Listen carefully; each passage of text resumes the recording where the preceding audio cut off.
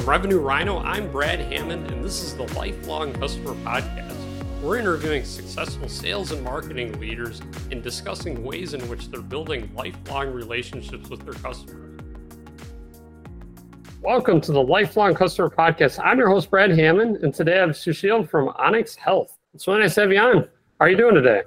I am living the dream, Brad. Thanks for having me on this podcast. Really looking forward to this. Absolutely. I'm looking forward to today's discussion too. So to kick us off, can you tell me a bit about yourself and who you are as well as your company and what you guys are doing? Absolutely. So to start with, my name is Susheel Ladwa. It's a difficult first name, so the easiest way to remember and pronounce it is it's like sushi and eel, put them together. And that's never failed me, Brad, because whichever meeting I walk into, I pronounce it that way. I introduce myself that way. When we walk out, everybody remembers my name.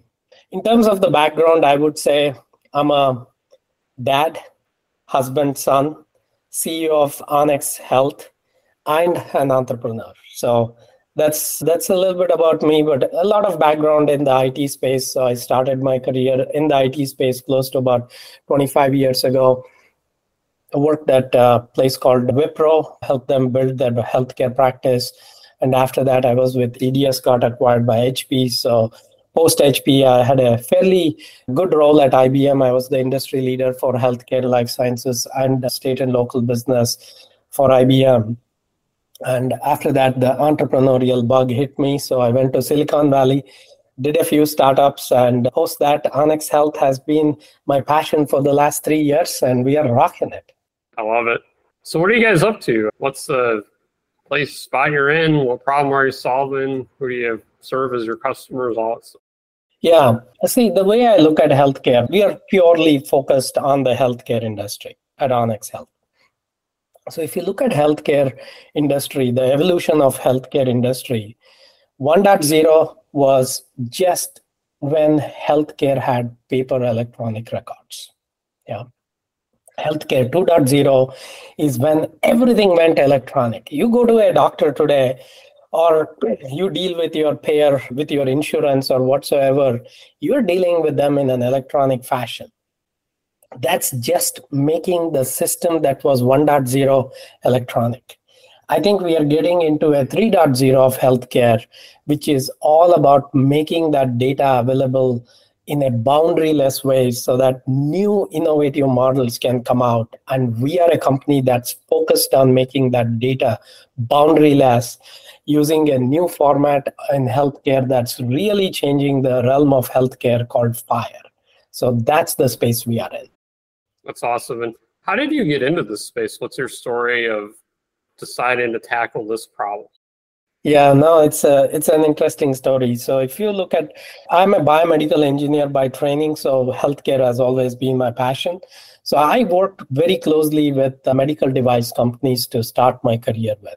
So when I worked with medical devices, it was all about how do we make the medical device the best medical device, maybe create more patient engagement and so on. And then I worked with health plans, and it was all about how do we pay claims faster, how do we do better engagement and so on. I also work with providers, the hospital networks, and there it was all about patient care and so on. But I realized that across all of these, none of them talk to each other, though they really don't know what the other person is thinking about. And the net of all of that is the patient who's at the center of it is the one that gets squeezed. So the big idea was, what is that one transformational technology that we can build a company on that's going to eventually empower the patient, who's the middle of the center point of all the healthcare systems globally? And that was the FHIR standard. So one thing led to another. I used to work closely with a few very senior leaders in IBM. They introduced me to this company, New Wave, which is a federal contractor, very forward-looking thought leader. And they had built the largest FHIR interoperability platform globally for CMS, supporting 53 million beneficiaries, called Blue Button 2.0. Taking that idea, working with Microsoft to jointly build a product that seemed like an opportunity too good to pass, and that's how I joined this company. I love it.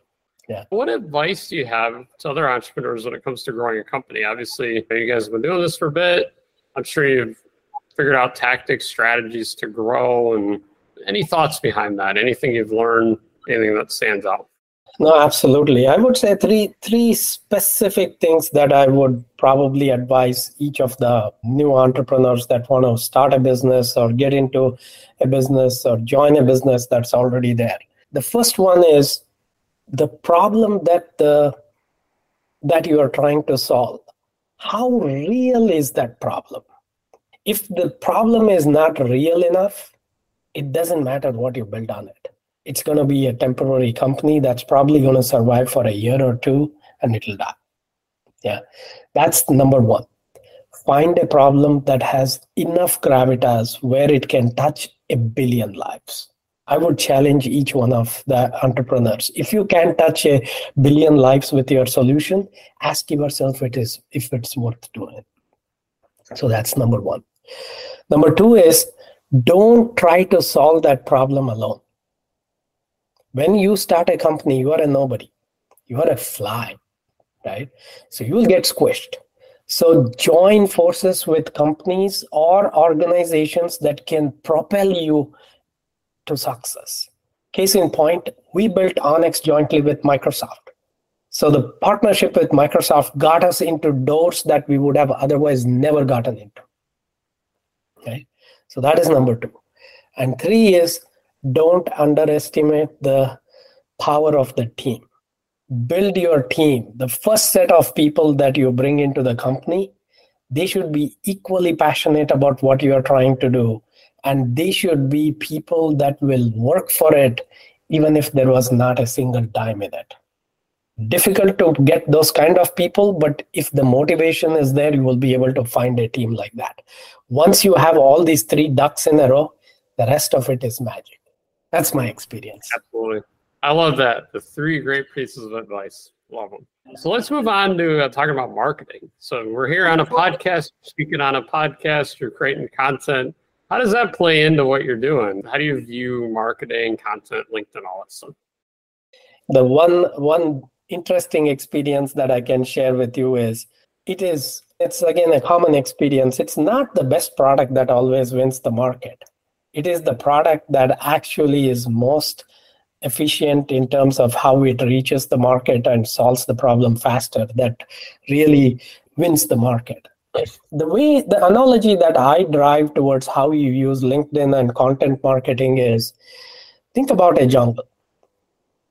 If you want to find animals in a jungle, you can go on a safari for 8 hours and chances are you might have spotted 2. But anybody who's been to a jungle and really like a photographer or something, they always know where to find the animals. Where they find the animals? Where the lakes are, where the water is. Because every animal comes to the water.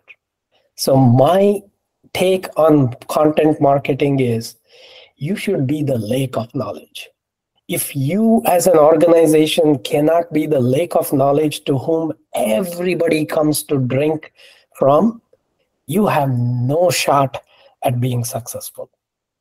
And for that matter, you should ask yourself, why are you even in the business if you are not a thought leader in that business? So LinkedIn, be it social marketing, video marketing, whatever it is, right? That is the lake. That is the digital lake today. And if we can't create water and we can't walk on that water, we have no business to be in business.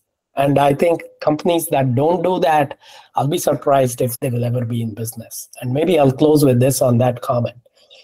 80% of every buyer that comes to you already knows about you before they even have a conversation. How do you capture people that have not yet spoken to you? That happens only through content marketing. So I'm a big believer of create the knowledge base. That's the well of the knowledge. I love the analogy. So if you could have dinner with anyone in the past, present, or future, who would it be and why?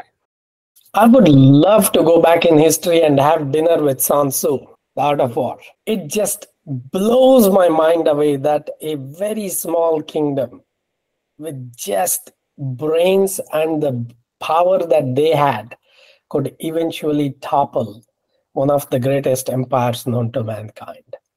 It needs beyond traditional thinking. I would love to pick Sun Tzu's brain to see what actually made him think the way he thinks. Because everybody has a thinking. But to understand why somebody thinks different compared to everybody else is going to be the key secret sauce that's going to help everybody figure out how they start thinking differently and create change in the lives of people around them. I love that. Amazing answer. And for those unfamiliar with the story of why he's famous, could you maybe tell the story, a quick version of what he's known for? Yeah, so the quick version is somewhat like this. Think about it this way. You are the commander of the army, and your army doesn't obey you. What kind of commander are you? So here enters Sun Tzu. He goes to the king and he says, give me your army, and I'm going to make them the best army in the world. The king laughs at him and says, you know what? I'm a very small kingdom. I get so many people trying to do so many things for me. So I'll give you a very simple task. I'll give you the courtesans that are in my palace. Can you make an army out of them? If you can make an army out of them, and if you can even make them obey you, I'll give you the army and make you the commander. So what the guy does is he says, okay, all the courtesans stand in a line, 3 lines, and the drums roll. And he says, here is the instruction. When I say whatever it was, right? So I'll just make this up. So he says, all the 3 of you, 3 lines of courtesans that are standing there, each one of you, at the stop of the drum, you're going to stand still or salute or whatever it was. And the drum stops and everybody is giggling. And the king is laughing and this guy is never going to get it. He says, okay, we're going to try this again. So the second time he does the same thing. The instructions were clear. Same thing happens. The third time, the same thing happens. And Sun Tzu says, chop the heads of all the 3 people that are standing in the front because they were leaders. And there goes 3 heads. And the third time, I think it happens for the second time or the third time, I don't quite recall. But essentially, the moral of the story is, he says, the first time when I gave the instruction, maybe you were not ready. Second time, maybe it was not clear. But the third time, you had a shot. You didn't take it. So we need to build leaders. And to build leaders, this is how you build leaders. And now he turns to the king and he says, this army is ready to go to war. You give them a command, it's going to happen. So again, just the thinking. It's just amazing. Every single book, every single page of that book has a story there. So there are so many, but hopefully this little snippet gives you an insight as to what attracted me to that story. Absolutely. Very interesting. Yeah. All right. A couple last questions. So if you could go back in time and give your younger self a piece of advice, what would it be? I would say, again, 3 things. 1, don't underestimate the power of a team. You really need to build a strong team in which you can pretty much rely everything on. If you don't have the confidence within the team where you can say, if they ask me to jump from 10th floor, I'm going to jump because I know my team's got my back. Maybe they have a net there or something, right? So if you don't have that confidence in the team, you have not built a team strong enough. So that's point 1. Point 2, I would say, which is very underrated and where majority of the entrepreneurs struggle, is the sense of urgency. How do you create a sense of urgency that is moving the needle much faster than the industry? I go back to Jack Welch's saying, the rate of change in your organization should be 10x the rate of change in the market so that you can lead the market. Create a sense of urgency, because if you give a team 6 months, they'll take 6 months to do it. You take a 6-month task and say 6 days we got to do it, you will be surprised. Something does happen in 6 days. So that is number 2. And the last thing I would say is essentially collaboration. Don't go out there and do it all alone. Don't try to boil the ocean yourself. You will work yourself to death.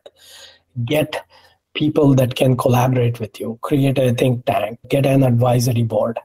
Get people, create alliances, channel partnerships. That's the way to go. I love that.